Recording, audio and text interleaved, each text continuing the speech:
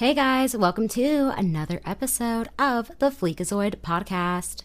Today's episode is going to be about F-boys and red flags, specifically 2021 F-boys, next level ninjas who are spending time in our online spaces, and how to act when you see a red flag, and why you should absolutely not ignore them and act swiftly and honestly, severely. I have to be honest, I do not spend a lot of time with vanilla dating, but I did take it upon myself this past month to get involved in some vanilla dating, and I have a lot to say. I mean, I don't know if you guys saw my Twitch stream or some of my TikTok posts talking about what happened to me. If you don't know, I basically decided to hang out with somebody who was 2 years younger than me, who was honestly, I would say kind of a pretty boy, but for a lot of you guys, you would have wrote him off for his height, but I'm 5'1", so I don't necessarily, do the whole like height thing unless they are literally shorter than me. But the entire thing is that this guy presented himself so smoothly, even through my F-boy radar. And then when the red flags did come up, I decided, you know what, let me talk about this. Let me make it a conversation. Let's see what this type of guy does if he is the F-boy ninja that we do have to be worried about. What's the reaction going to be like? Now, I do feel like I could unpack this whole entire story, but then this podcast would be like 2 hours. So what I'm going to do is address some talking points, and as I move along them, I will be bringing up what happened with this guy because he is literally the inspiration for what to look out for and why we should be ultra alert about 2021 F-boys. I'm trying not to get caught slipping saying the F word so this can still be monetized. But basically, F-boys, dusties, liars. Okay, first of all, we need to not be unassuming of how far these men are willing to lie. I think as women, we get told to be honest, be kind, be yourself, but then guys don't get that advice. In fact, they are told, oh, women lie all the time, so we might as well lie back. And there is no depths to how far they are willing to go. And here's the thing about the type of guy who is doing all this lying. Any man who has to lie to get with you is a man who lacks self-esteem. He is severely insecure, and he is somebody who hates himself. And if he has to lie to get with you, trust me, this man knows personally himself and even his mom that he ain't shit. And to a man like this, he's lying because he literally feels profound pain deep down in his body, in his brain, when he tells the truth, because he knows that being himself is not going to give him what he wants, which is the cookie. I hate to say it, but it's true. And another thing about this type of dude is that he knows that the man that he is does not live up to where you are in life mentally, emotionally, financially, maybe even physically. You might out-level this dude when it comes to your body type, your body shape, and hell, you might even outstyle him too. You might catch yourself dressing down around this guy because nothing he wears and the way that he carries himself cannot live up to your tall girl energy. One of the things that they do, which I'm going to delve into deeper into this podcast, is they will create a persona, a fabricated identity of a man. Sometimes they show up with their own version of whoever this is, but they will usually ask you questions to find out who that man is and what role they need to play. But like I said, we'll get into it later. Moving forward, something that has no monetary value, I mean, technically it does if you are in a field where that is work, but is essentially fleeting feelings, yeah, they are willing to put on a performance, put on an act. They will tell you lines from the notebook. There's no limits to what they will say and how they are willing to break your heart or lead you on and love bomb you, all in the pursuit of that one thing. And sometimes not even that one thing, just your time, your energy, feeling like they have control over you. These are the type of men who literally have nothing going on for themselves and they have nothing to say is like theirs, like an actual achievement, no actual accolades. If you're a woman who's ever been on the other end of these lies and a man had you completely bamboozled because you took him at face value for everything he was saying and he was doing just enough to make you believe the lies until one day he just stopped being consistent, I know that can be a place where you can spend anger in your mind, in your heart, maybe even physically.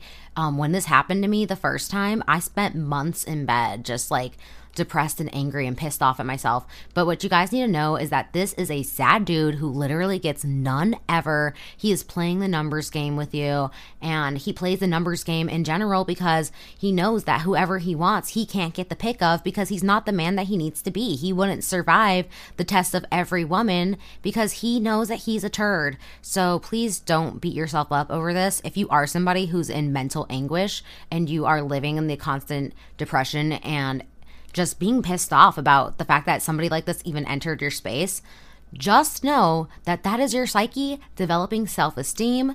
That is your brain and your body knowing that you deserved better. And you need to just get to the part of the healing process where you change the narrative. Michelle Lee Neves coaching talks about this. And if you guys want to look into that some more, I highly recommend it because I'm not a therapist, but those are just the things that I took away from it. But one thing that you need to know is that they don't see this as con man tactics.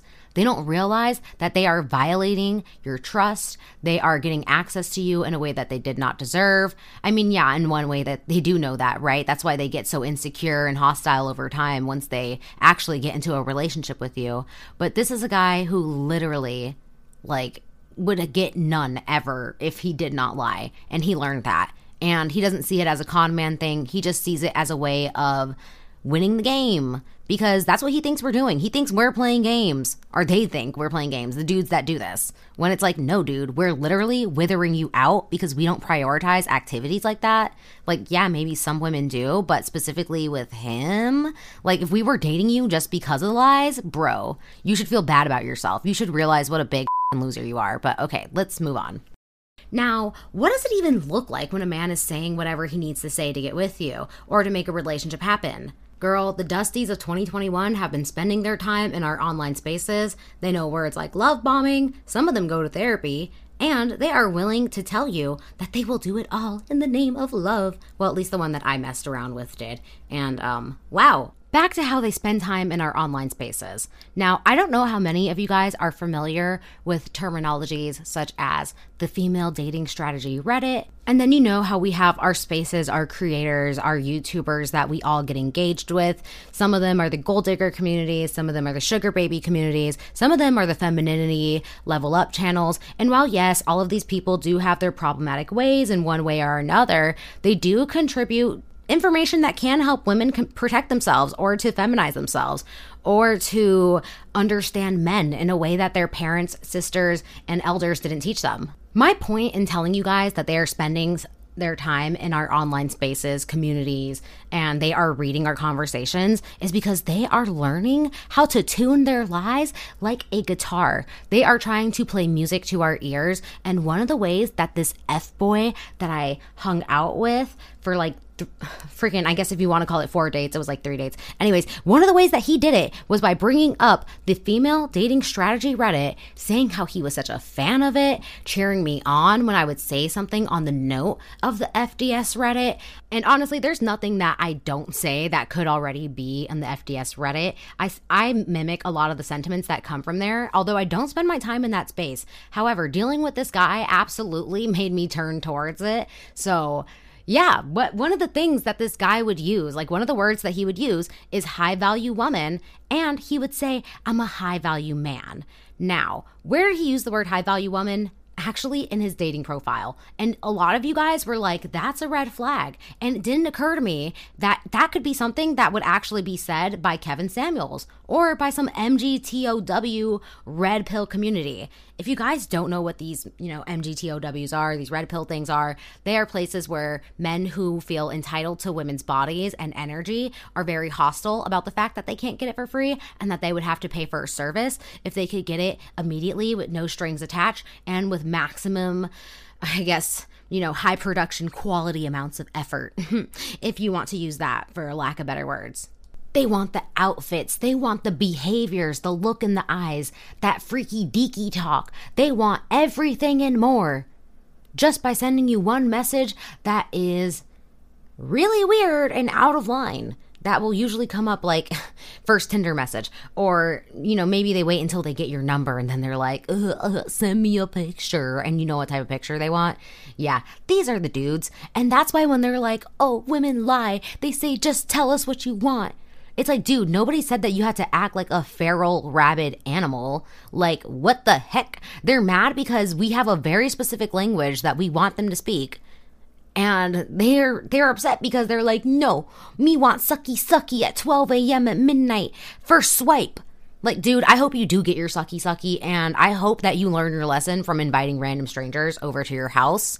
Because, you know what, I don't want to say anything illegal. I'm just saying it's dangerous to invite strangers over to your house that you've never met in person before in a public space. And I'm going to leave it at that. And because some women are just finding out what these terms are in 2021, I'm going to continue to elaborate on this type of guy.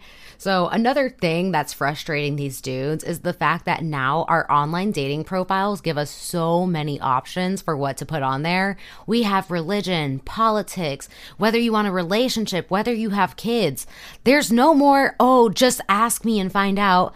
Nah, dude, if you're omitting information, it's like, bye, hiding loser. We're going to left swipe you. And they know that. And they're mad because now we don't want to give them the 1-800 free get to know me chat services, which, yes, ladies, you sending messages and interacting to a man is a service that they would pay good money for. And in some places they do. I know I've said this before, but I'm going to say it again. Doesn't mean that you have to do that. No, but I'm saying please realize the value of you exchanging messages to dudes who are lonely, deprived, and desperate. Like, they really need someone to talk to and to care about them, and bad.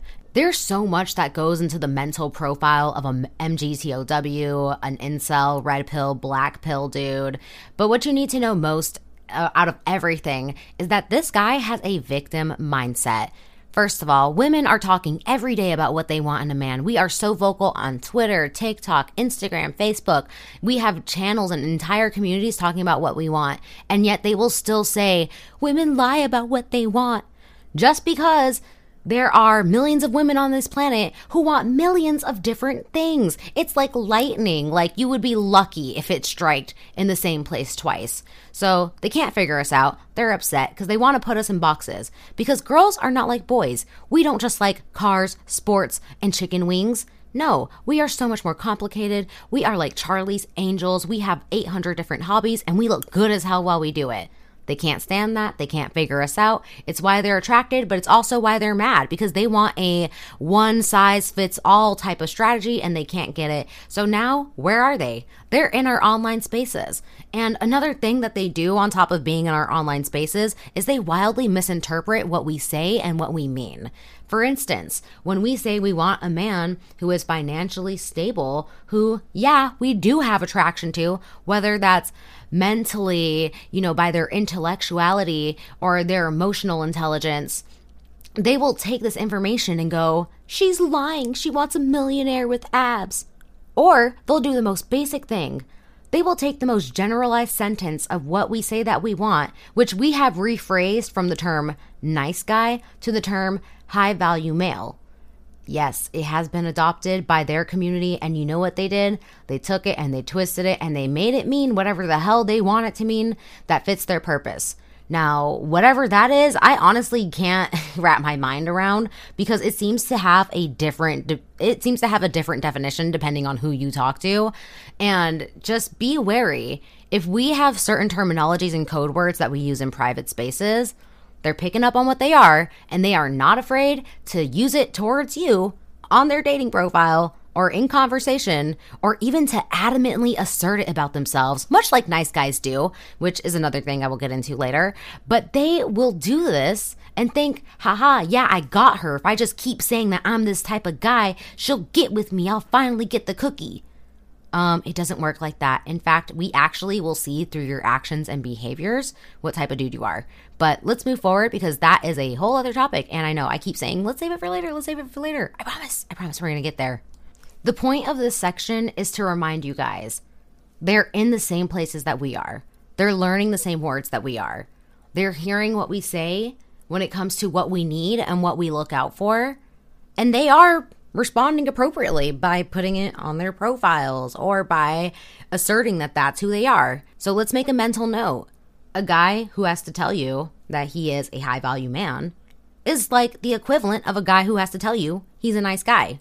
And just like how it is with the nice guy, you don't have to say that you're nice.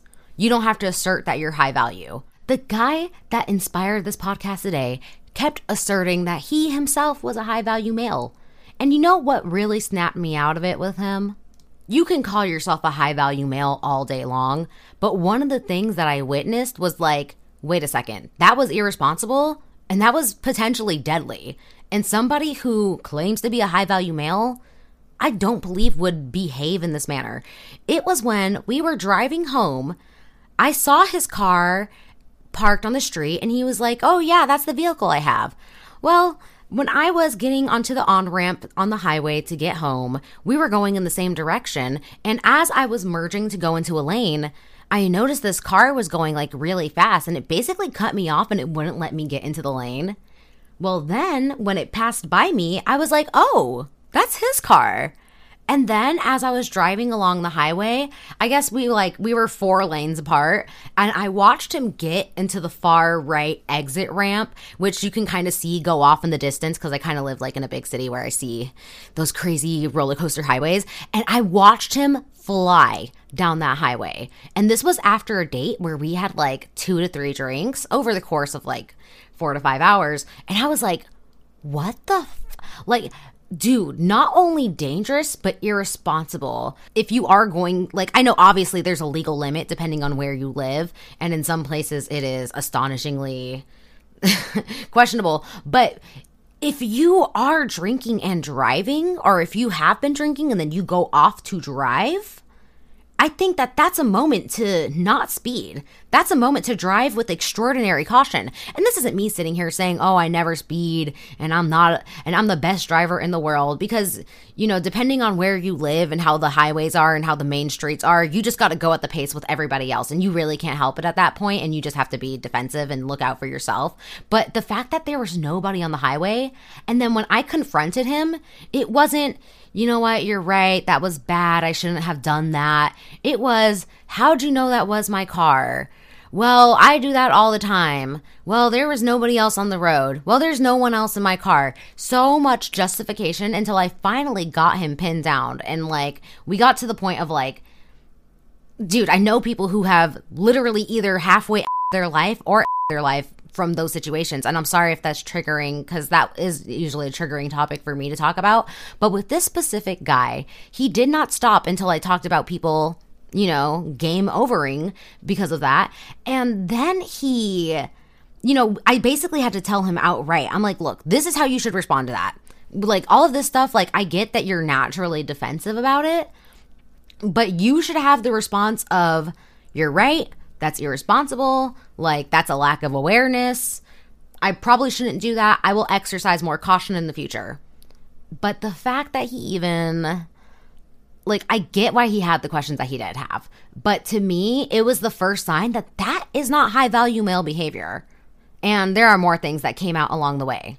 So this is going to be like a messed up Terminator movie, and I'm going to go back and forth throughout time and story hop here. But another thing that let me know that he wasn't a high value male was the way that he didn't respect what I said to him earlier on in the date. Specifically, that I want to take it slow.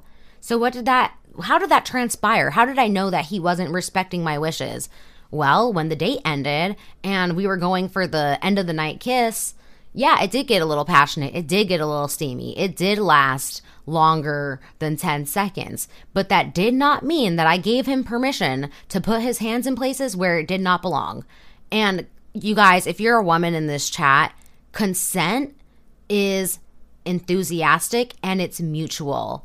And it has to be given. It is not assumed just because of what you're doing, what's going on, how you appear to be, or any conversation that happened before the fact. Especially if you just met this person. I was like, no. Because a man who does actually have high value qualities would hear that and respect it. And you guys, even the most effity of F-boys that I have had in my past have never dared to cross that boundary. They actually had like a hands-off policy. Once they started to get a little heated, they would back up and be like, is it okay if I touch you? Oh, okay. Yeah. Awesome. Like either way, it was like, okay, I got it. And it was great. So that's something that you should look out for when it comes to walking the walk with the talk. Like, for some reason, these dudes don't think that we're not going to see this activity and behavior. Like, especially the sloppiest of the thirstiest, most deprived ones. They will not be afraid to act all dehydrated after pretending to be something for the whole evening. Which is like, dude, way to give yourself up. But also, well, thank you for showing me that red flag. To anybody who's wondering, okay, where did his hands go? Like, how bad was it? We were having a passionate, steamy makeout, and then he proceeded to put his hand on my to which I backed up and I was like, what? Like, why did you do that? And then, like, I was so into him because, like, you know, the looks and stuff, and I was, like, kind of into the moment, but I didn't like that he did that. But so I still, like, kept kissing him. And then, like, he stopped mid-makeout to put his hand on the ridge of my crop top, and then it seemed like he was going to attempt to look down it or open it up, which, by the way, I had fashion tape on and I had pasties on.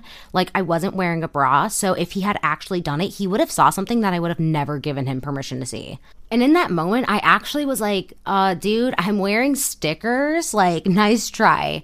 It was weird, but like I said, I'm attracted. I'm kind of confused because I didn't appreciate that he did that, but I did like him. So I just thought, like, okay, strike number 2. That's weird. But once again, like, I'm confused and I like him. So we proceed to continue moving forward. Then when the makeout ended, I was wearing these, like, thick, short crop jeans, like really kind of like cheeky ones, but I had a blazer on, like hiding the back of the butt. And he literally took his hand and ran it up from the middle of the crotch or whatever, like from the base of it up to the top of the button, the high-waisted button. And I would say it was like a credit card swipe. And this was something to me that, you know, if you're wondering, oh, like, what did he do? What did he do? Yeah, that was a violating moment. And I had stopped at each turn to be like, why did you do that? Like, what was that? That was weird. And the next day that I saw him, I brought it up and I was like, hey, I literally told you that I wanted to take it slow. I said that I move at this type of pace, and it just seems like you didn't respect what I said. And I know that I was talking to you or we were doing this type of activities or whatever, but that doesn't mean that you were given consent just because we did that. And while he did apologize and he did agree, and he said that he felt bad for doing that, like I said, I've been in situations with uppity F-boys who would have never done that to me. And that's where I'm like, dude, that was sign number 1 that he's not a high value dude. Another thing that came up too was that in the middle of the date, I kept talking about Love Island, and then he talked about how, oh yeah, we could watch it one day at my house. We could cuddle and watch it. And I was like, you know, if today is August 21st or whatever, I was like, I probably wouldn't go to your house until like, I don't know, December. And that's if I was meeting your family at Christmas. And he let out this large gasp. And it was like, why are you shocked? Like, why? If I'm sitting here saying I want to move slow, why do you think I would want to lay up on your couch and Netflix and chill with you? All right, for the purpose of just moving this podcast along, he basically had a conversation with me about like a statement of men behaving poorly and men sucking. And what he did was basically said the phrase that was like, you know, not all men. Well, scientifically, statistically, like he was hitting me with not all men, but like change it a little bit different so that nobody knows that I copied the homework answers. To me, this was like, oh my God, it was like crack after crack showing itself and exposing like who he really is, which to me was showing misogyny. Like, if not, you know, blatant, explicit in your face misogyny, at least like small little core values to where he was using like these sentences that he knows that women hate. It's like, if you are in these spaces and you hear what we talk about or you see these conversations, why would you dare use that phrase? You do realize that makes you sound like one of the men in question, right? Well, if you guys ever read the book, The Truth That Men Don't Want Women to Know, I think that's the title. I'm gonna have to go back and check that. Yes, okay, I did just check it out. It's written by Bill Doe and Mike Smith, 2 men who included a thing about men. Like, I mean, you know, pick and choose what you want to get from that book. I really agree with like the first 70 pages of it from what I remember it being about. But one of the things that they included was that men will deny, and protect the boys club over everything. And when he was sitting there protecting the ass of men that he doesn't even know, like just arbitrary men in general, it was like, oh, he's in the boys club. And I actually took the time to explain that to him, and he still stood by the statement of like, not all men. Well, that's great that you don't think it's all men, but it is all women. So yeah, it was a crack that exposed itself. And I really recognized it in the moment, and I called him out for it, and I dragged him by the nuts for it. When I'm talking about the cracks exposing themselves, I'm talking about the red flags. Now, a crack in this case would be a red flag. And in this case, it would be in reference to a veneer. The veneer that they're showing you, the facade of the man that they want you to believe that they are. What happens when a crack forms in a windshield? It spreads whenever it goes over a speed bump. And if it goes over enough little minor bumps or just enough like activity happens, the crack will spread so far to the point that the window will shatter, or it will go all the way across the thing and it will ruin the entire image of, you know, the pristine product that once existed. So what I'm telling you guys is that when you see the flaws and the cracks, let them expose themselves. Read into it. Don't deny it. In fact, I encourage journaling because this is going to be an instance where you would want to journal it and you would want to trust your intuition on why it even appeared to you as a red flag. At the point of dating that I'm in, I would say that red flags are like those clowns who pull out that rainbow ribbon from their sleeve. You think, wow, there's no way it can continue to go on. Nope. Where there's one, there's usually many more. It's like playing whack-a-mole. You'll have a conversation about one of their red flags and maybe you will close the chapter on it, and then like other moles will pop up that you will catch yourself trying to frantically hammer down into the ground.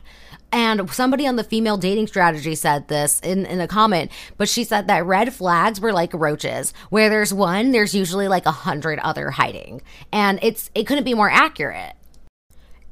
Now, what if you want to address the red flags? What if you want to give them the opportunity to speak for themselves? Well, that's actually something that I decided to do on this date. Now, just the fact that he was a dangerous driver alone had me reliving some of the worst experiences of my past that gave me really bad feelings in my stomach that had me journaling for a whole day, wondering, man, why do I feel so bad about this? Like, what about this is triggering me? In my mind, it was like, you know, if this wasn't a situation where this man was telling me he was high value, like it was basically, I was feeling gaslit because he was telling me he was high value and then I was seeing all these things that were contradicting it. So I was being gaslit in real time. But in my brain, I was like, dude, I would not go on this date. Like I would literally ghost him. And I told him that. Like I showed up to the date and I said, look, I like you. And because I like you, I believe that there is an opportunity for a conversation here. And when I gave him that conversation, what the real opportunity was for me to continue to gaslight myself, but through his mouth. And you guys saw how it went, or you guys heard how it went based off the previous point. Like, it was good enough-ish, but mostly because I really wanted to buy the veneer that he was selling me at first. But much like the roaches, more red flags appeared later on throughout that date. Another red flag for me that appeared with this dude was him ending the first date. Not even when the first date was at its end, but it was like encroaching the end of the first date, and he was already telling me he was going to delete his apps. Look, if you have been dating for the last 7 years of your life, I don't know how old some of you guys are, but it's a red flag that somebody is trying to claim exclusivity where it's not due. He hasn't even proved himself as being worthy of exclusivity. Like, why is he even announcing that or making that a thing? And yeah, he did backtrack it and be like, oh, well, you don't have to delete your apps. To me, that's like, you either want exclusivity where it's not due, or you have absolutely no options and you do not have the chemistry and charm that you think you do. It was like, okay, that's good to know. But then when I got home, he texted me that he did it. He deleted his apps. And then when I went to go look at the app that we met on, his profile was still there. So that was another sign, like, okay, this is a guy who's not living up to his word. Like, did he think I was going to delete all my apps on the spot and that I wasn't going to check him or find out that he did that?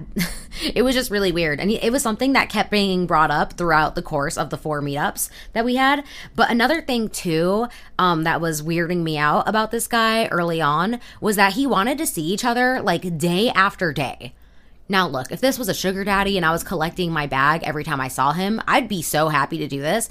But this was like, where's your life? Where's your friends? It was giving me the vibe that like he's lonely and he needs somebody to have dinners with, or I don't even know. It was like, that's suspicious. That's weird. And at one point he was taking me away from my bag. So in between the third and the fourth day, I was like, dude, I gotta go like 4 or 5 days without seeing you because I need to make up for lost time.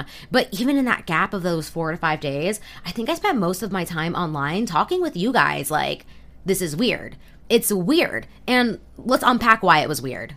What was happening here was that I was being told these grand characteristic traits, such as being a high value man in the way that we would use it. By the way, if you guys are hearing that sound in the background, it's thunderstorming. But claiming to be a high value man, claiming to be a catch, saying that, you know, he's the relationship type and that he's stable and he wants consistency. Like, I was hearing all these things and thinking in my mind, there's no way somebody would lie about this because they will get caught. Or they will get exposed. Like, it will be literally a day or 2 days or a week before I find out that that's not the person they are. Because that's not something you talk about. That's something that you live through and you embody with actions. And one of the things that I kept doing online was like going back and forth with myself. Like, oh, I like him. I have a flame for him. And then being like, no, some of this is kind of weird. Like, let me keep my options open. Let me secure my bag over everything. Of course, him being cute and me liking his dating profile and enjoying his personality had a lot to do with why I didn't want to believe it was true. But it was the act of gaslight of like hearing characteristics being thrown at my face of him self-describing and then me wanting that so badly from a person, not just any person though, like a young person that I'm attracted to. But it was like personality attraction. But now I realize that that was just the representative. It was so quick to expose itself. And if I would have just trusted what I was feeling in the first place or what was coming to my mind when it was happening in front of me in live action, you know, the moments where I did actually twist his balls, like I could have probably avoided the pain of he lied to me, he betrayed me, because eventually he did come out and expose himself as a man who wants the 50-50 pick-me chick. All right, now it's actually raining really hard, so if you hear it, I'm sorry. But I know a lot of you guys are going to ask me, why did you overlook it? What happened? Like, where was your mind? Replay the last 3 minutes, okay? Because that's where my mind was. It was a reminder that I obviously still have a lot to learn in this world, and it gave me a glimpse of what a lot of you guys deal with. So let's just consider it a lesson for the better, and let's move on. Taking the topic away from this specific guy and all the red flags that he showed and why I overlooked them, I want to bring it to random red flags that you guys might see that appear as cracks in the veneers that will definitely start to spread and will eventually shatter the entire veneer. One of them that I'm going to bring up is being on time with the calls and on the dates. So let's say if you guys planned a FaceTime date and he shows up, 30 minutes later after the agreed time, all like, hey, what you doing? Like, let's do this now. No, thank you. Sorry. Like, unless you let me know that you were going to be late in advance and that you wanted to reschedule it, to me, that's a red flag. Why is that a red flag? Because I've dated professional athletes and they would be traveling all over the world, be hours apart in time zones, be calling me from Egypt or the Netherlands, and we would still have cordial on-time dates, even if they had somewhere to be in the morning or something going on. Like, they were very cordial and punctual. So I would definitely not overlook that if he's being iffy with his presentation and, putting his best foot forward as far as being punctual goes. I would say that that's going to be a trend that's going to carry itself throughout the relationship. So definitely keep that in mind. Another one that's going to be a red flag is if they're late to the dates. Like, if you're sitting there waiting for more than 15 minutes and he didn't let you know like a specific reason, or he didn't give you time in advance to let you know that he was going to be late, I would honestly just leave. Just leave and don't even tell him. Let him show up and be like, haha, I'm gone. Like, don't give that any energy or support. There are some red flags for me that are so obvious. It just comes down to when a person is hiding who they are, specifically in the Tinder, Bumble, Hinge space, where you can put your religion, your politics, where you can actually describe who you are and what you're about. If a man purposely chooses to leave the relationship section empty, the want kids, don't know situation empty, I think that's a red flag, because it's like, why are you hiding, you little I think that that's how you can tell that they're running a numbers game and that they're trying to maximize the amount of swipes that they get and the activity that they can pull on the websites. Like, God forbid that they say that they do want kids or they don't want kids, and then they lower their numbers because they know women actually read profiles. Same thing with religion and politics. God forbid they say the wrong thing and don't get their chance to get with a girl that they consider to be in a freaky mindset or somebody who's completely different to them that they want to conquer and dominate. For me, I personally struggle with identifying red flags when it comes to profiles in the vanilla dating space. And when I say vanilla, I mean Hinge, Tinder, Bumble. Some red flags are so obvious to me, like the dudes who are unoriginally corny and thirsty, like, oh, here for a good time, not a long time. Oh, in town for a week, wanna be my tour guide? No, dude, I don't want you showing up at my spots, like, without me one day, acting like you're the tour guide for someone else. No, thank you. And if somebody in their dating profile is being openly sexual and cheeky and just unoriginal about wanting to do something freaky deaky, dude, take it at face value. You're not going to change that person. If you want a relationship and you see that, just write it off right away. Don't even deal with that person. They're going to assume the fact that you right swiped on them was consent. Kind of like how David Dobrik and his friends sent out that thing like, oh, who's down to F? And then that whole Dom situation exploded and turned into an SA case. I almost said the wrong word, but yeah, definitely do not get engaged with that type of dude. I don't care how cute he is. If you want a relationship, if you want someone that takes you serious, who's going to actually try to court you and not just try to smoke weed somewhere on a random dock, don't do it. Something that was said in the FDS podcast that I'm going to regurgitate here is that you don't need any red flags if you're not feeling it with the person.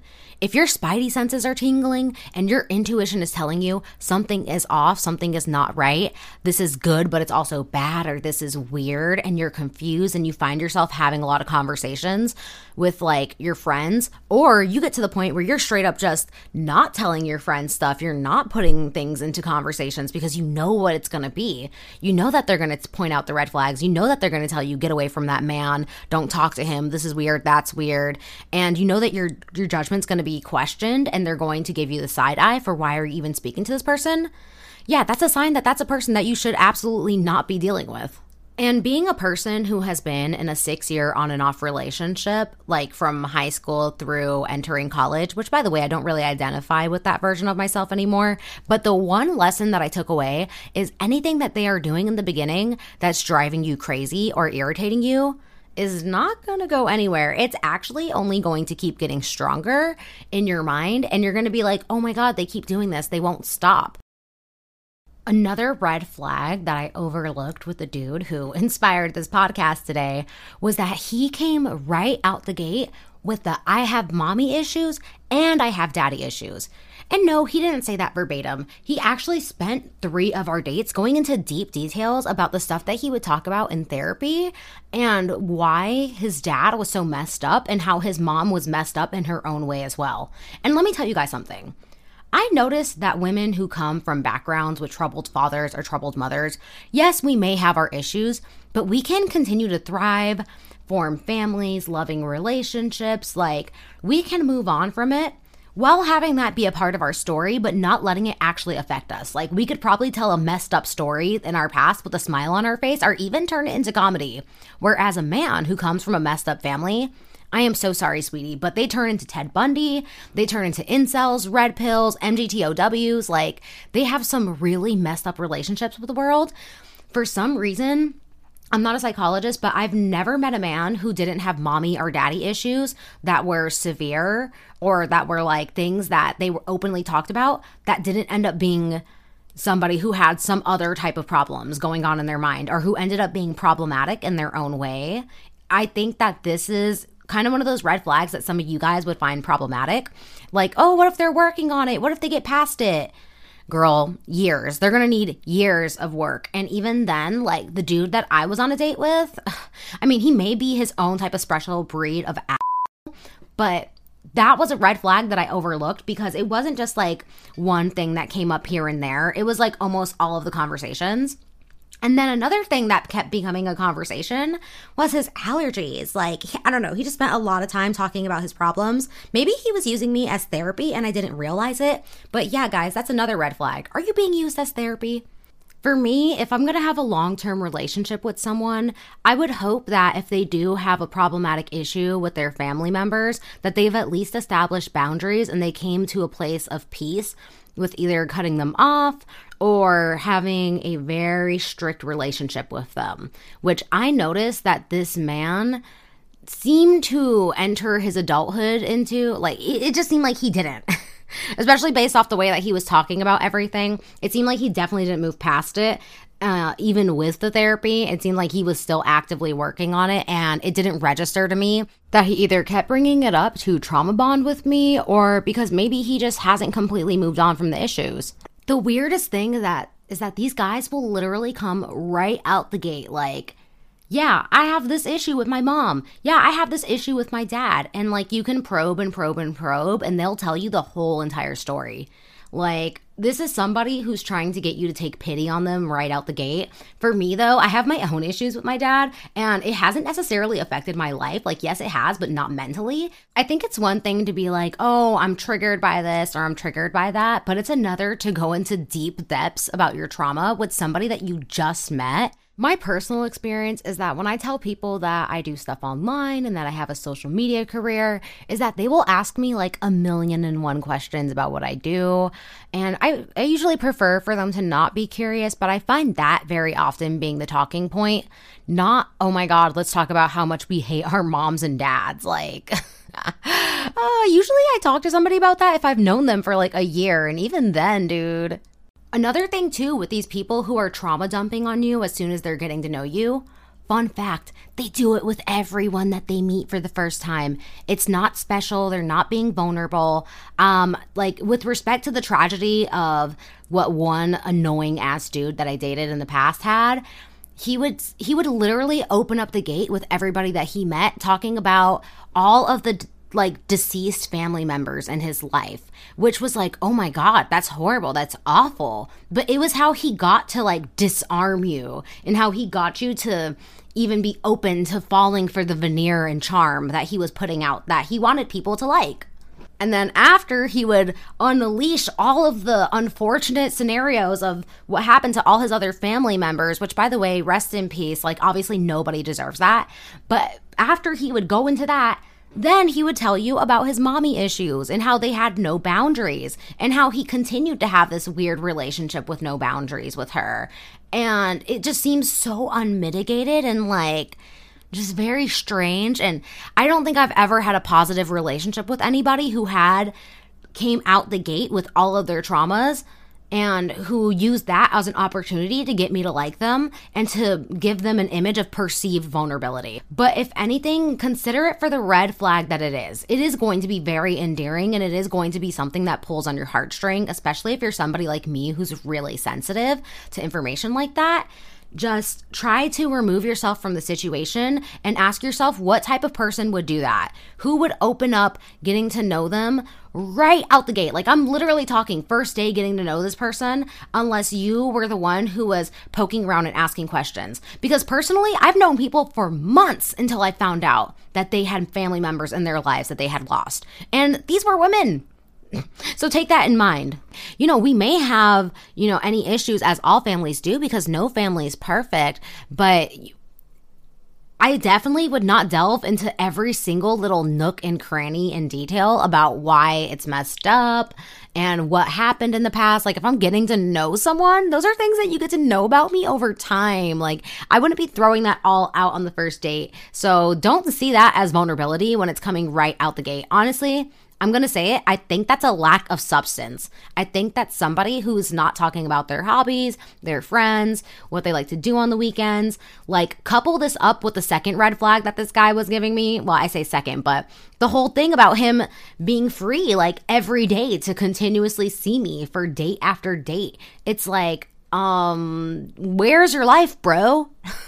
Sorry, but not sorry. I actually asked him straight up too on the second date. I was like, are you clingy?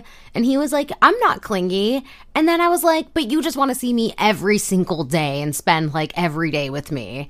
And it didn't register to him. So it's like, we can know these things about them. We can ask them straight up to their face. Are they going to admit it? Absolutely not. That's why it's our responsibility to take it as face value and to interpret it the way that we see it based off of our past experiences or based off the experiences of our friends or our loved ones who have gone through similar things, who just want the best for us. A lot of you guys have diagnosed the dude for being a narcissistic and even like thinking, oh, that's probably why he's in therapy. I'm not going to diagnose anybody, but narcissism is on a sliding scale, and sometimes it's a developed thing that you do as a coping mechanism, or it's just something that you do because you were born that way. Back to using the dude who inspired this podcast as an example of red flags, on top of using buzzwords like saying I'm high value, saying that his therapy taught him that communication is important.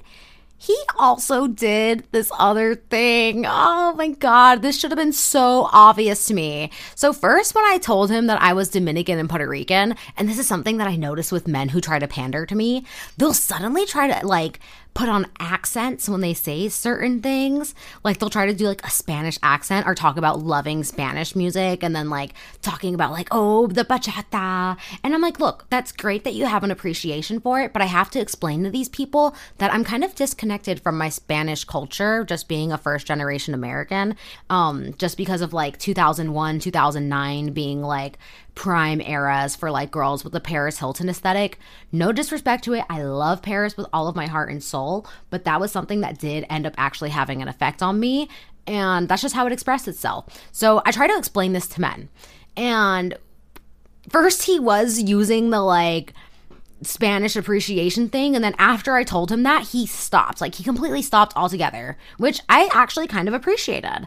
But then later on our second date, he proceeded to ask me, what is my deal breakers? And I do actually like this topic. I like this talking point because I think it's a good opportunity to get to really know someone. And I told him straight up, broke boys. Well, up until this point, he was feigning that he came from humbleness, that his family had humble beginnings. Then he told me that his family wasn't actually from a broke background, that they actually came from one of the richest golfing communities in the city. And it was what? And then he told me all the golfing neighborhoods that he lived in, which is not a cheap thing in Florida. You live there when you have shmoney. So I knew okay, he's pandering, right? But then on top of that, he kept speaking very arbitrarily of his money. He kept saying, I got money. He would fit it in randomly into conversations to the point where I had to tell him, look, you don't have to say that. And on top of saying that oh, I got money, he would be I'm not going to tell you how much I have, which was I didn't ask. I wasn't going to even try to get a number. Oh my gosh, my cat has the zoomies right now, and that's all I can think about because I can hear him running around. But I just was okay, he was clearly playing the tune that he thought I needed to hear.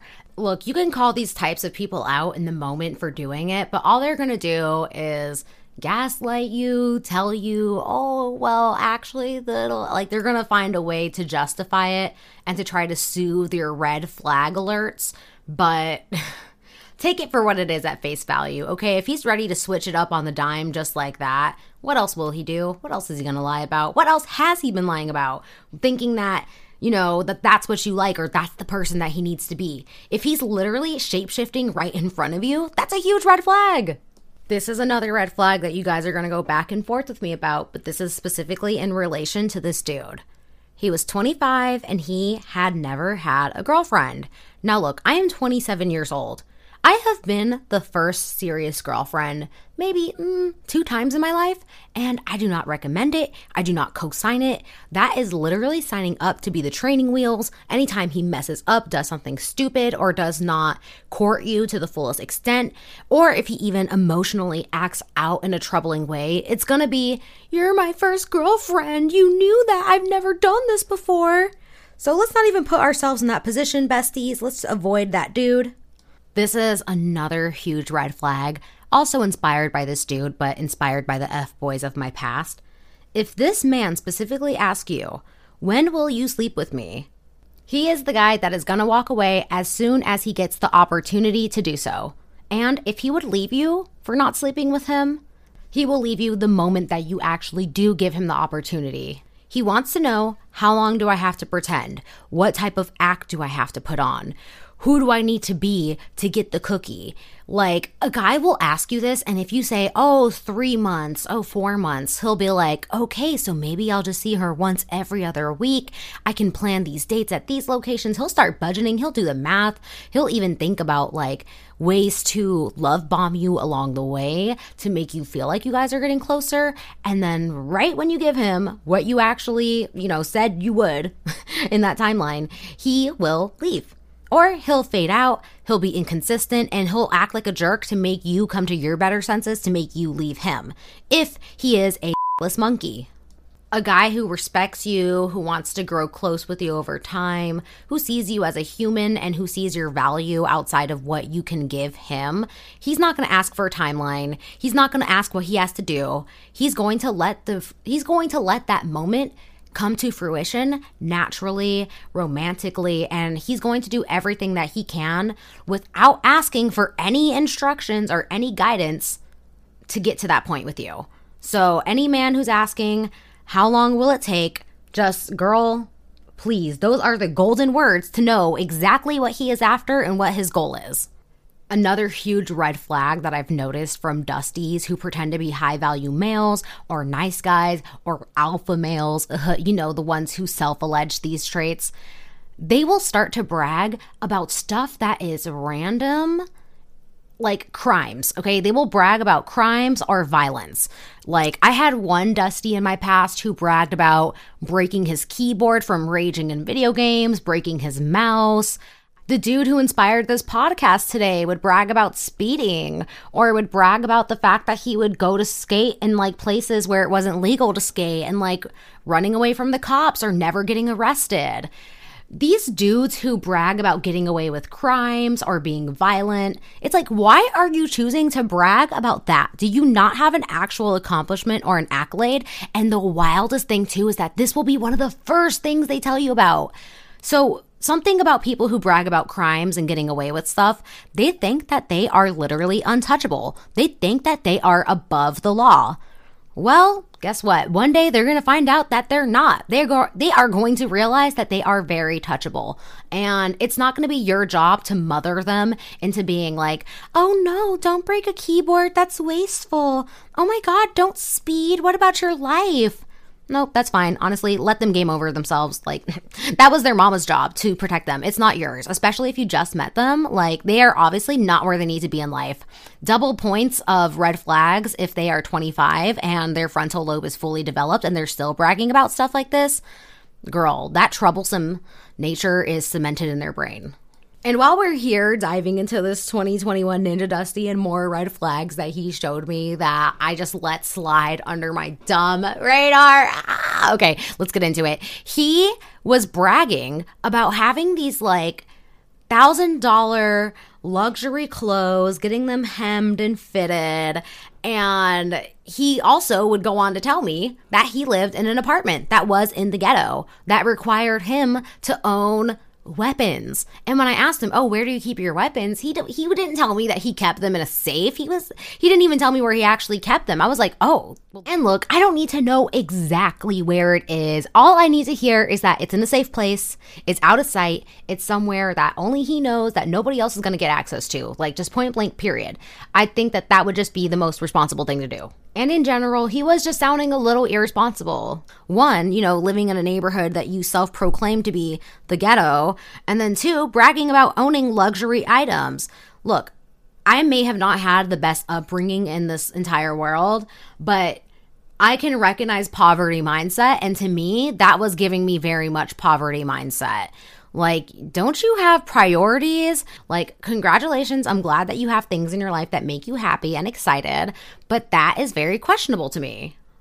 But once again, you don't even need that if you want to walk away. If you just feel like it's off, it's weird, it's wrong, it's not for you, you don't have to have this HR reason or legal reason that you submit into the office to justify why you decided to leave. It doesn't have to be anything more than the fact that it was just not right for you. And don't be afraid to leave it at that. So I'm going to end this section of red flags right here. I feel like I could be adding more into this part. Maybe if you guys want to leave some comments down below about red flags in your mind, I'm so open to taking them, if you're watching this on YouTube. But if anything, we will talk about how to avoid even encountering the red flags or even letting them build up down the road. So sit tight. We're going to move on to the next chapter, which is going to be intuition. Trust that. One of the most powerful things misogynistic thinking has done is convince women that their intuition is crazy, it's wrong, it's not accurate, and making us mute it altogether or even just doubt the voice of it and make us feel like we shouldn't even express what our intuition is saying to us. With peace and love, it's biologically known that men are not in touch with their emotions because they were just simply not designed that way. In high school, I read 2 books. One was The Psychology of the Female Brain, and the other was The Psychology of the Male Brain. Which book do you think was bigger than the other and came with more pages and chapters? That's right, the book about the woman's brain. Also, I don't know how many of you have been in a relationship where you had that sudden feeling like, oh my God, he's cheating, or I can tell that the vibe is different, when he starts fizzling out on you or fading out on you. That's our intuition speaking to us. How is it so accurate? How is it so receptive? Well, going back to what makes us different from men, one of our survival instincts was being very receptive to other people's emotions and being able to reflect on them. We are so tuned in to the most minor cues, and men have no idea, like, oh my God, how does she know? Where did she get that idea from? And that's where they will tell you that you are crazy, because in their mind, they've done literally nothing to actually indicate cheating. But in our minds, it's like, no, we are aware of the consistency, the patterns, the habits, even the micro expressions, even the micro tones used in speaking to us. There are a few ways that intuition will speak to you. One is through your stomach. Your stomach will probably start to scream at you after you process that situation and you go in a full circle thought. But what will also happen is that, you'll know that your intuition is speaking to you when your stomach is being very negative and your brain is telling you, I don't want to believe that. That can't be true. Your brain will be sitting there rationalizing it, but your feelings physically will feel very off. That's your intuition. That's a moment you need to listen to it. Now, as far as rationalizing it, if you're rationalizing it and you're trying to turn it off, that's you muting your intuition. There's this quote right now going around from Halsey on TikTok that talks about how when you meet someone and you get those butterflies in your stomach, that's actually a sign of danger and to avoid the person who's giving you butterflies. And I know this seems counterintuitive because you're thinking that you really like them. But what the butterflies are doing to you are sending signals of, do they like me? Do they want me? Do they feel the same way about me? Which is bad. I know we interpret it as positivity, but in that moment, what you really need to be chasing after is somebody who makes you feel safe, someone who makes you feel secure, someone who doesn't even make you ask yourself those questions. Getting in touch with our emotions and recognizing what they mean when they start sending signals to us is so important because they are here to guide us. They've been given to us over time through evolution as a feature of survival.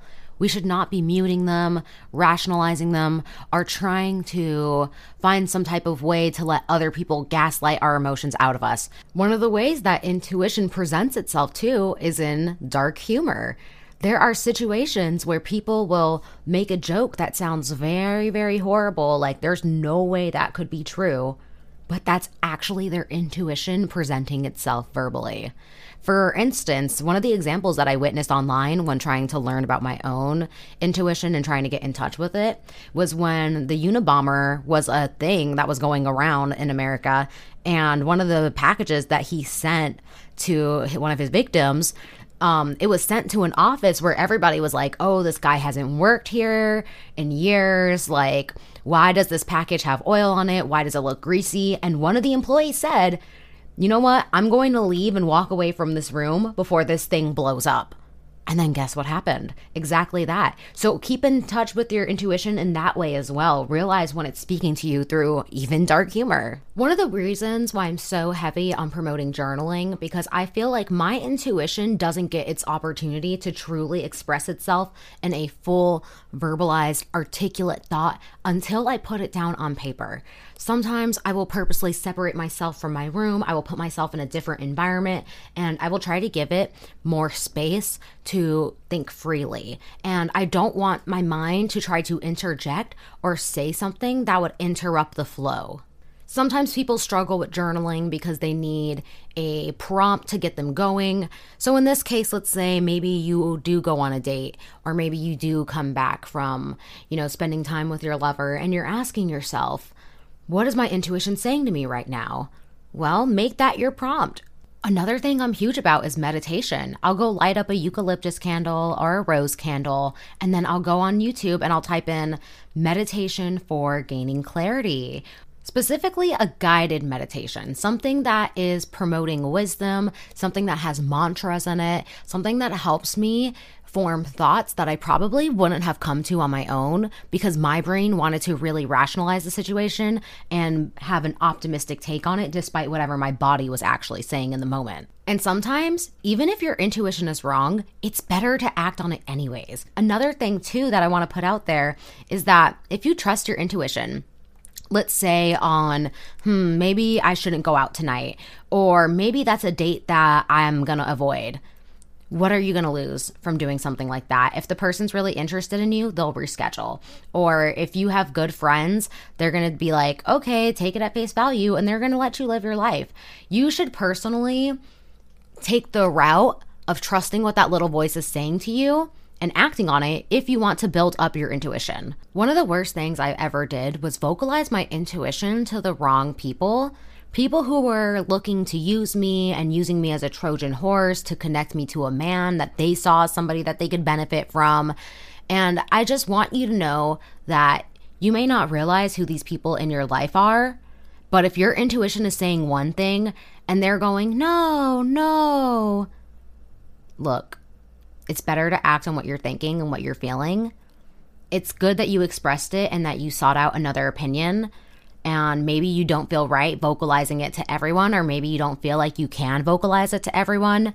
But let's say that you are thinking about dating somebody and you are already seeing red flags, or you are having feelings and you are coming from a place of maybe desperation or sadness, or maybe you feel alienated. Maybe you just need a friend. That is going to be the scariest time to trust yourself and rely on yourself, because you're probably looking for a life raft, or you're looking for some sign of glimmer or hope, and you really just want positivity and optimism there.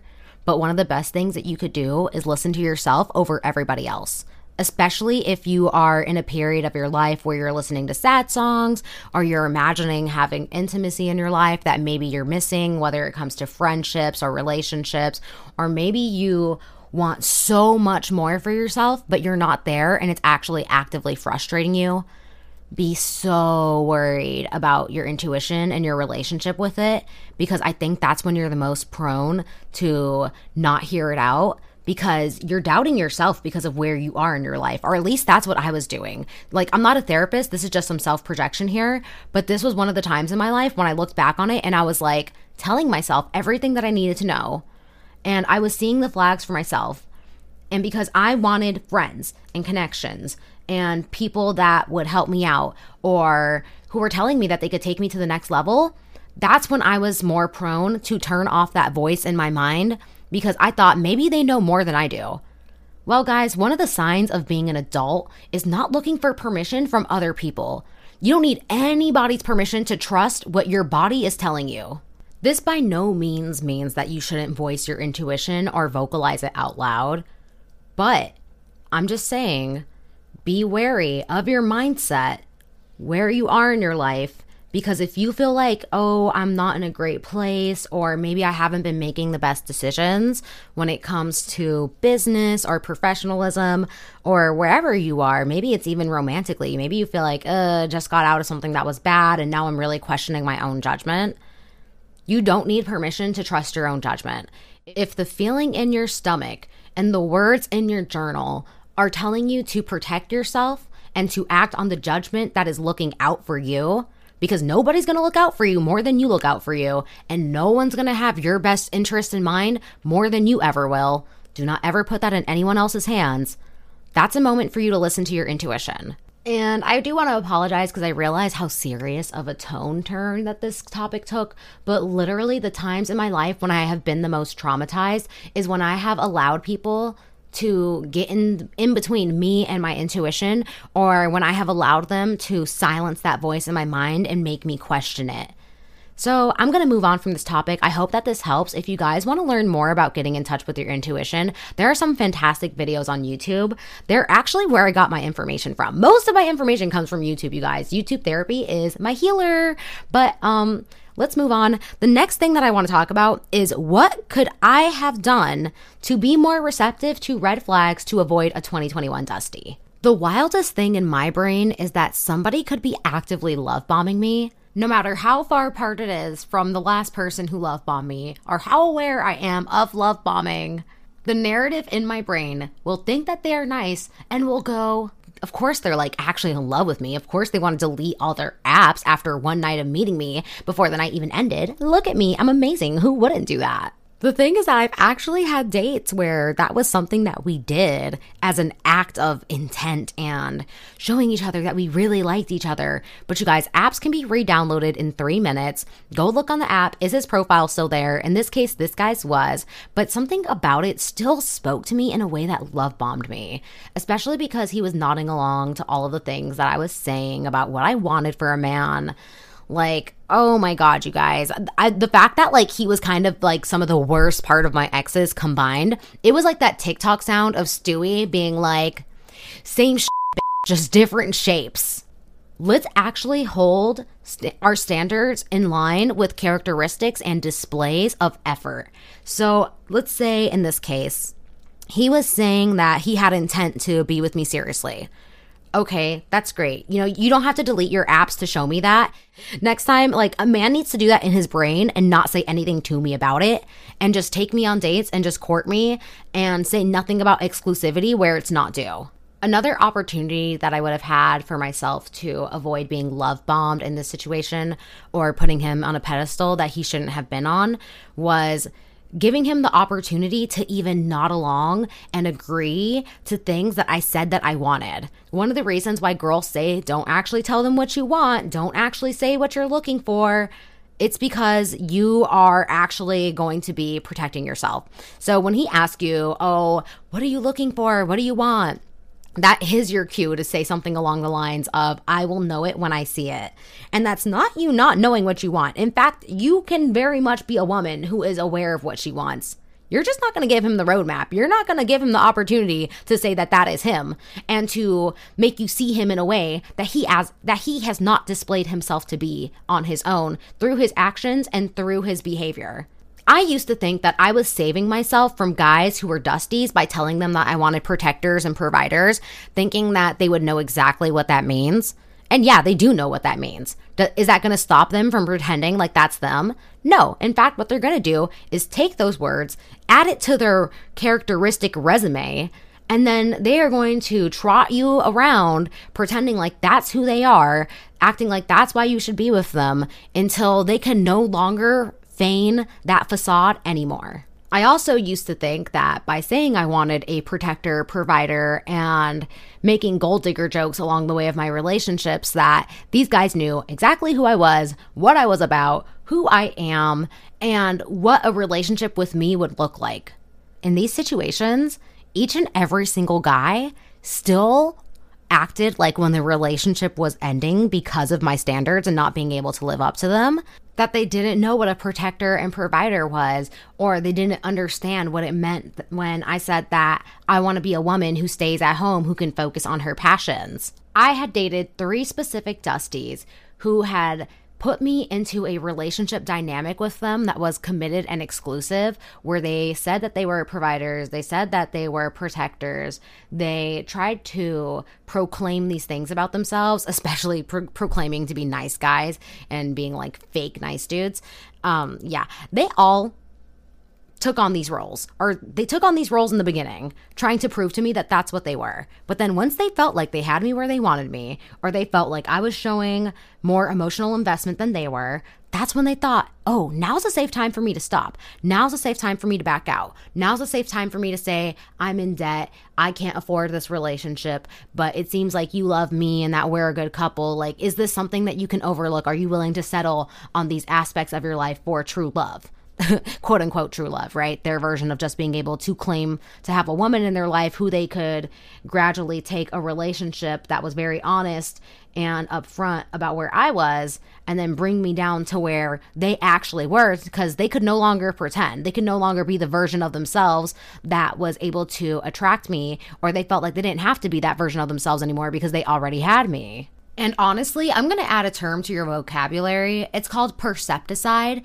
It's when gradually your views, your character, and the things that make you you get washed away by the person that you are dating. Any man who dates you where you are honest, saying that you want a protector, you want a provider, which, by the way, let's not say that now, because we know that they will call themselves that, and they will spend whatever they need to spend on their little credit cards and rack up the debt just to pretend that that's who they are.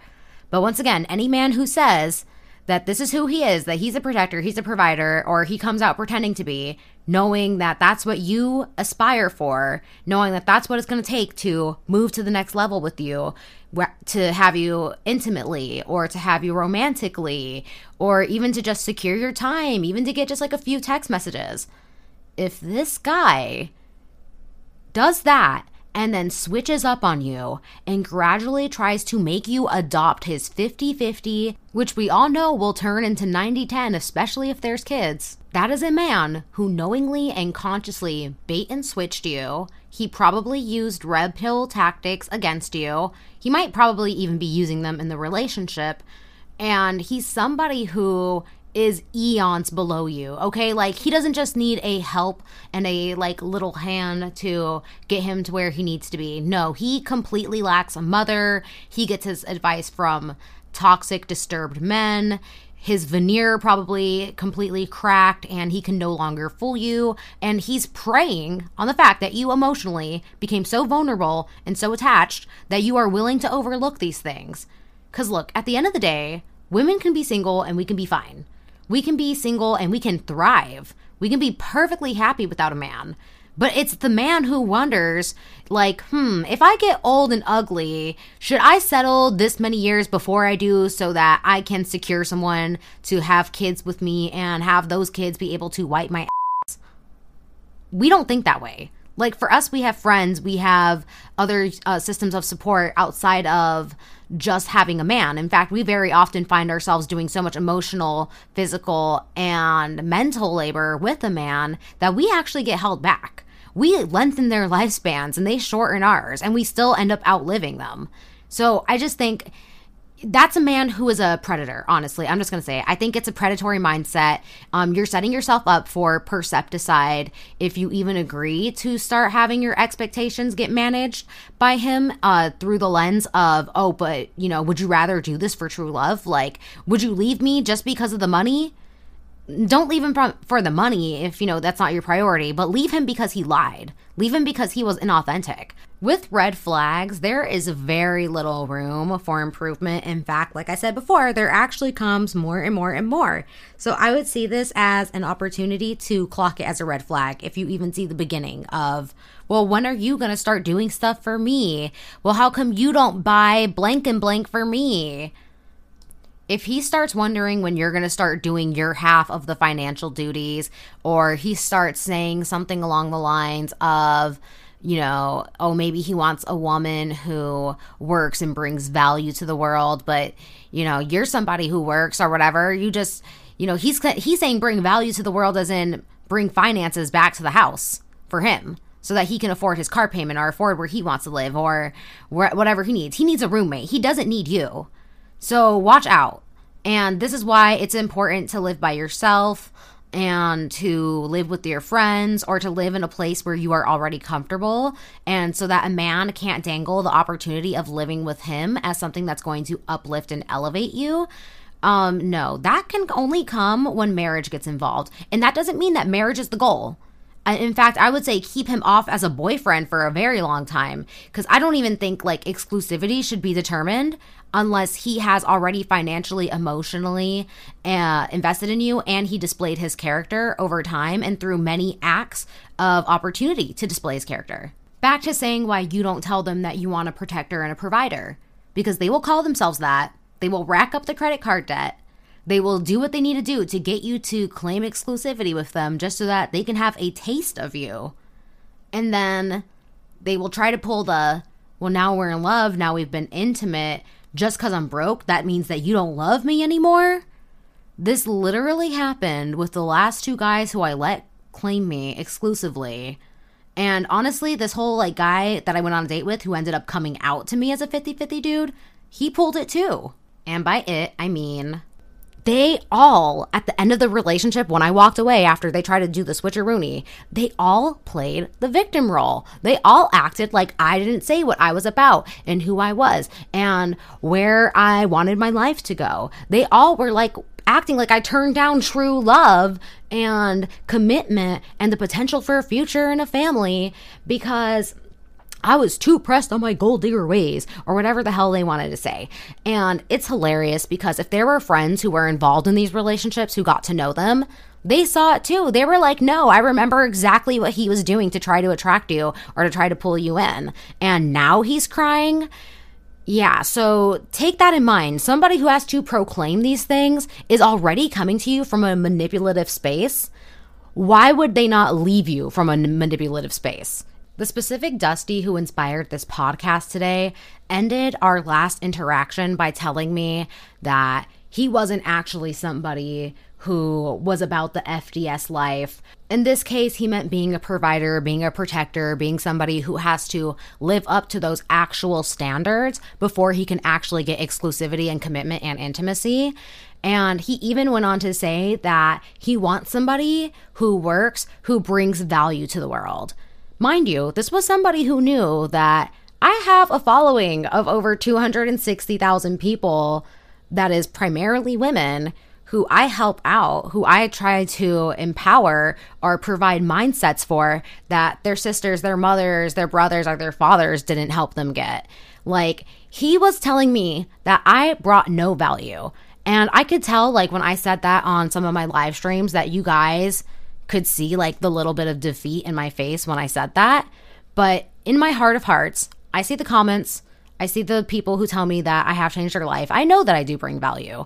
And in that moment when he was saying that to me, I didn't have to sit there and assert it and be like, I do bring value. Nope, he was just being a Dusty. He was trying to get me to prove myself, probably trying to incite some psychotic, chaotic reaction, which, by the way, no, not really. I mean, I did get emotional and I did cry, but it was mostly because, I actually thought in my brain that I could be friends with this guy. Hilarious. Why would I ever want to be friends with somebody who lied to me so much and who roped me in and then laid out their true cards on the table about being broke and wanting a 50-50 life and not even wanting to provide for somebody who would have their kid? That's another red flag too, right? He said he wouldn't provide unless he saw someone as somebody who would even have his kid, and even then he wouldn't do that. Okay, so now I know that you saying that you wanted a relationship with me, you don't actually see me as somebody who is the mother of your children or somebody who you can have a long-term relationship with. That was my validation that those were just words. And I think if you find yourself in this situation of somebody doing the switcheroony, it's probably because they thought that they had you or they wanted you, or you said just enough about what you were looking for to where they could have taken those words, pretended like that was them, and then maybe when they realized that they didn't have the opportunity to live up to that, or they were never going to be able to live up to that they had to let you go. They had to stop lying to themselves, that they were only going to be hurting themselves financially or emotionally by continuing to string you along, or maybe that they were even inviting some type of craziness and drama by doing that to somebody who genuinely believed them. Another area of opportunity where I could have walked away was when this was somebody who was bragging about living in the ghetto, but then having $1,000 clothing items on their body. He was literally bragging about the price point of every single item on his body. But y'all, he did not look like that. He absolutely was not representing $1,000 appearance in his physique and his apparel. He would brag about the price point of his shoes, and then I would look down and I would see Nike sneakers. Child, what is this? Moving on. Another thing too, people who are covertly fucked up, It might look like the guy who is horrible and ruthless and degrading to all of his friends, probably in a way to assert dominance or to feel cool. But then to you, he's sweet and loving. One thing that you'll notice about these guys is that it will only be a matter of time before they start treating you the way that they treat their friends, or before they start to exercise that dynamic amongst your dynamic. Wealth whispers, nice guys don't have to say they're nice. People can claim that they are stable, consistent, and reliable until you actually have an opportunity to see them be stable, consistent, and reliable. It's like Lizzo said, why men great till they gotta be great? I'm now going to move into some closing thoughts to end this podcast with. 2021 Ninja Dusties, they're spending their time in our online spaces. They're learning how we operate. And they are actively encouraged to con us, like straight up con man. And they will be like, city boys. Another thing too, if you spend your time in MGTOW, red pill, or black pill spaces, you will get a preview of how these men feel about women. Or even like, let's say this guy is very pressed about you not going home with him. Go ahead and type into Google, she won't come back to my house, and then see what advice men are giving each other about women who won't go back to their homes. The scariest thing is that these men will actually give each other scripts that will go along the lines of, oh, just have one more drink. One more drink won't hurt you. All you have to do is enjoy yourself. You don't have to do anything but talk to me. You don't have to do anything but give me a good time. Like, they don't see the word no as just straight up no, don't talk about it anymore. They see it as the beginning of a negotiation. Especially if you're on a first date, like, please be wary about partying with people that you don't know, or being in a situation where you're getting extremely drunk around a group of people that you've never met before, or even just with one dude. Like, I do not recommend partying with people that you've only known for like 3 or 5 dates. I've had some scary situations, even with like really cute, attractive guys, where I ended up needing to be rescued and go home, like, through an Uber, and having to like pick up my car at like some random ass place because I parked it just to go get like in an Uber with them and to ride as a group. Like, please, you don't ever have to do anything you don't want to do. If you guys need some excuses, tell them that you have work at 8 o'clock in the morning the next day. Tell them that you have to walk your dog at 8 in the morning. Or you can even tell them straight up, hey, I really like you. We just met, but I don't party with people that I don't know. I don't think it's safe.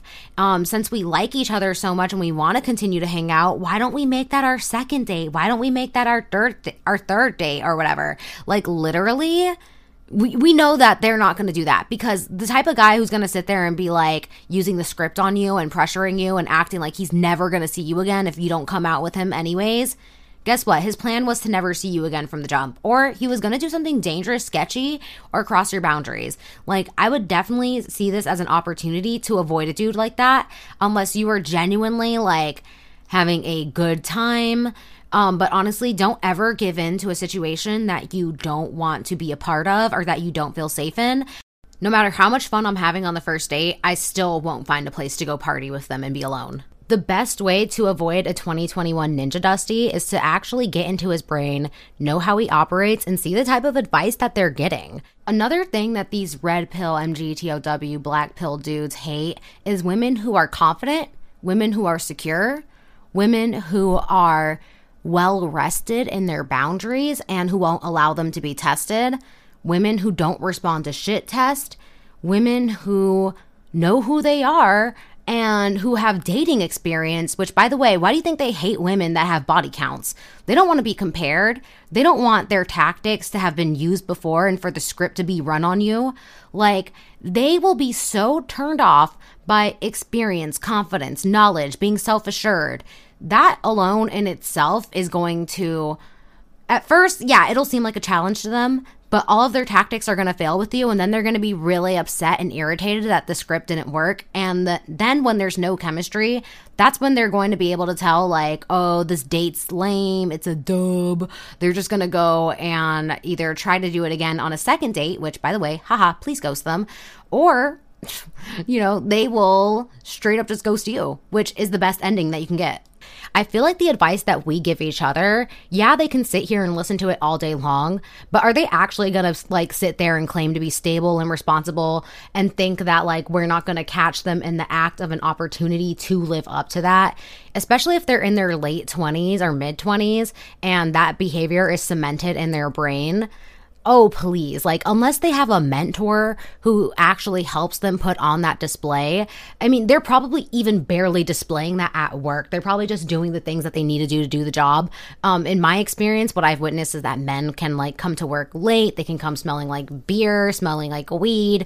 And I could show up 3 minutes late and then I'll get yelled at and I'll be threatened to be fired. Like, men are held to such low standards by other men that they're not even holding each other to be responsible unless they are in positions where there is millions of dollars being thrown around. With women, they truly think it's a game. They already think we're stupid. They think our intelligence is dumb. Like, they don't value women. They don't humanize us. Most of, like, I'm going to sit here and say this, but with the obvious sentiment that there is the occasional one or two who has been written by women or who does have women in their life who have made them capable of empathy, sympathy, and who actually nurtured them and raised them right.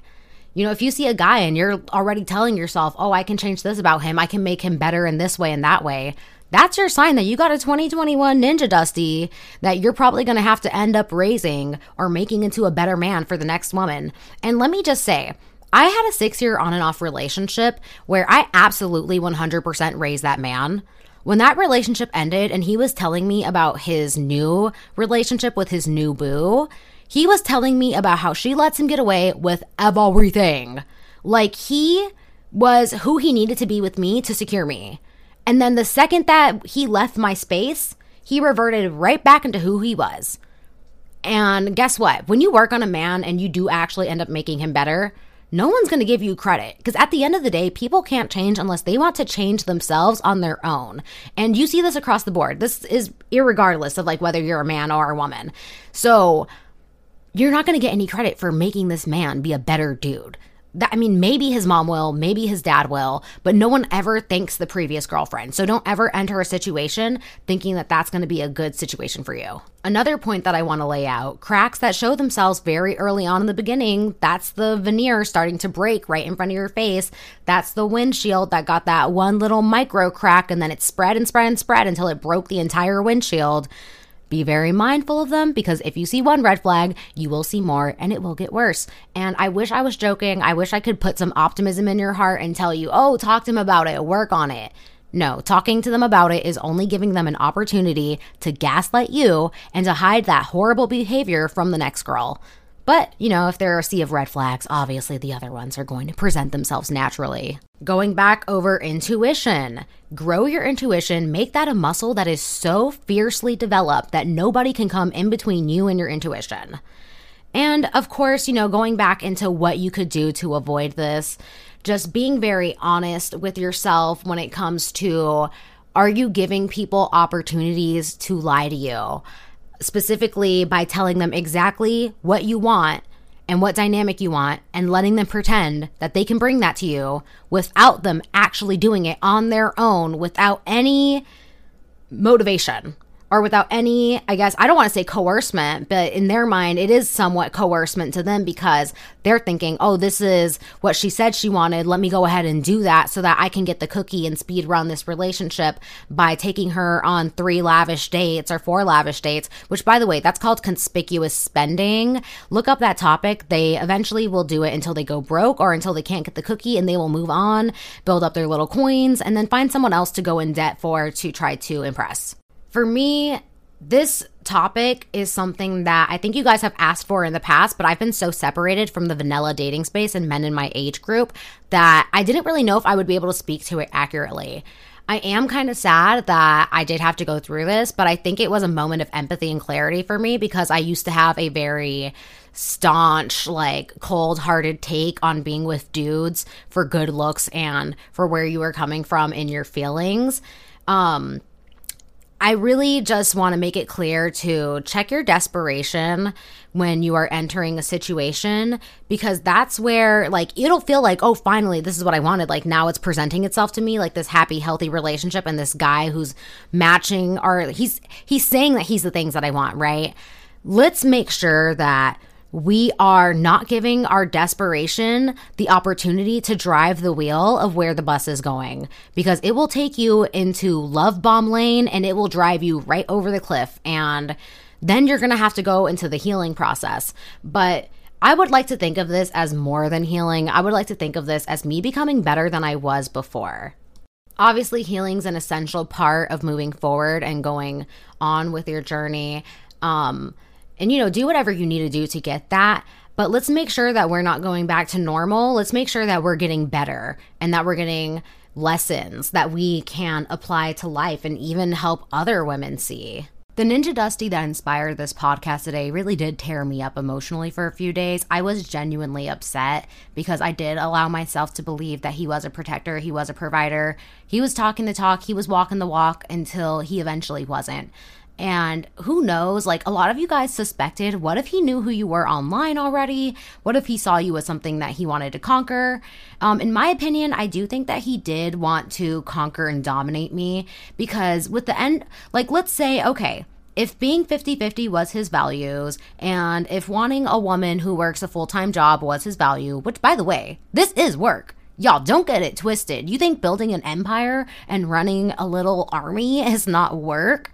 Like, him for even trying to say that it wasn't. But if that was his value, then so be it. We could at the very least be friends, since we got along as well as we did, or at least the way that I perceived us to be getting along was genuine and authentic.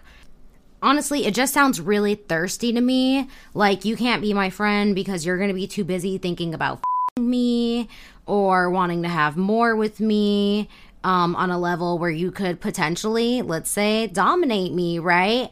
Or be able to claim me to your friends and your family or your Facebook or whatever weird submission that you need from me that would make you feel comfortable having any type of dynamic with me if I was to exist in your life in any capacity. And I'm saying this because, when I did mention that I wanted a protector and provider, I was very explicit about that, right? And then when we had our final conversation, he said that he wouldn't even do that for his wife, maybe somebody who was the mother of his child. But even then, he didn't know. Like when he said that to me, that's my knowledge that he didn't even see me as the wife or the mother. Like to me, this was all about being able to hit from the back. I think that's the type of heartbreak that hurts the most, is you wanted to believe he was real right down to the nice guy persona. No, he's fake. You mean, what's that TikTok sound? A clown? It's a clown? When I got emotional about this dude, it was because, yes, him saying that he was a protector, provider, and nodding along actually was a green flag in my brain. Now I realize that's literally anything any guy can say. I didn't want to believe that I was being love bombed when he said he had deleted his apps for me.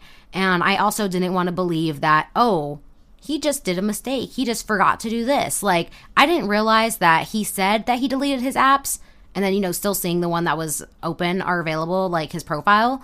I just wanted to think that it was a mistake and not him leaving one foot in, one foot out and saying what he needed to say to feign intimacy. Truthfully, besties, desperation was leading the way here. I wish I could pretend like I was the big bad wolf who wasn't allowing herself to even let him into my mental space, but I did let him into my mental space. It was also a realization that I'm not where I think I am in my mind. I am still prone when it comes to validation, right? I do still feel a certain way about people appreciating my social media, or at least the person who I am behind my social media. And that was just kind of it hurt because it's been a while since I let somebody see that side of me. But now I have a different mindset. I realized that I didn't actually get to know this man all along. What I really got to learn was his mask, his representative, and that's okay. That's all it was. The person that he must have been underneath was probably really horrible and not worth getting to know since he didn't lead with that foot.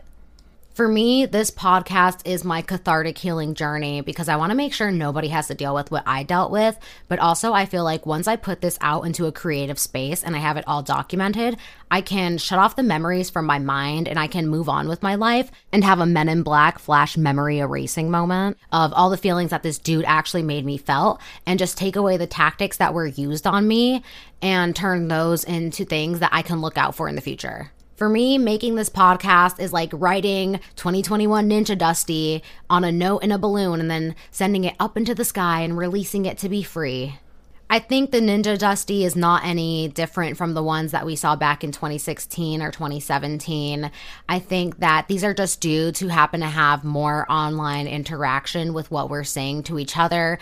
They're just more versed in a online internet space with social media. I think that might be like a 2020 development with quarantine and how many of us turn to online spaces. But otherwise, you guys, this is the end of the podcast. I will catch up with you all very, very soon. I hope this helped out. If anything, you guys, I am on many other places online. I will be uploading the chapter version of this onto YouTube, but I hope you guys all have a great day and yeah, stay dusty free. Love you guys. Have a good day. Oh, and thank you so much for listening and watching the Fleekazoid podcast. I hope you guys all come back. Bye.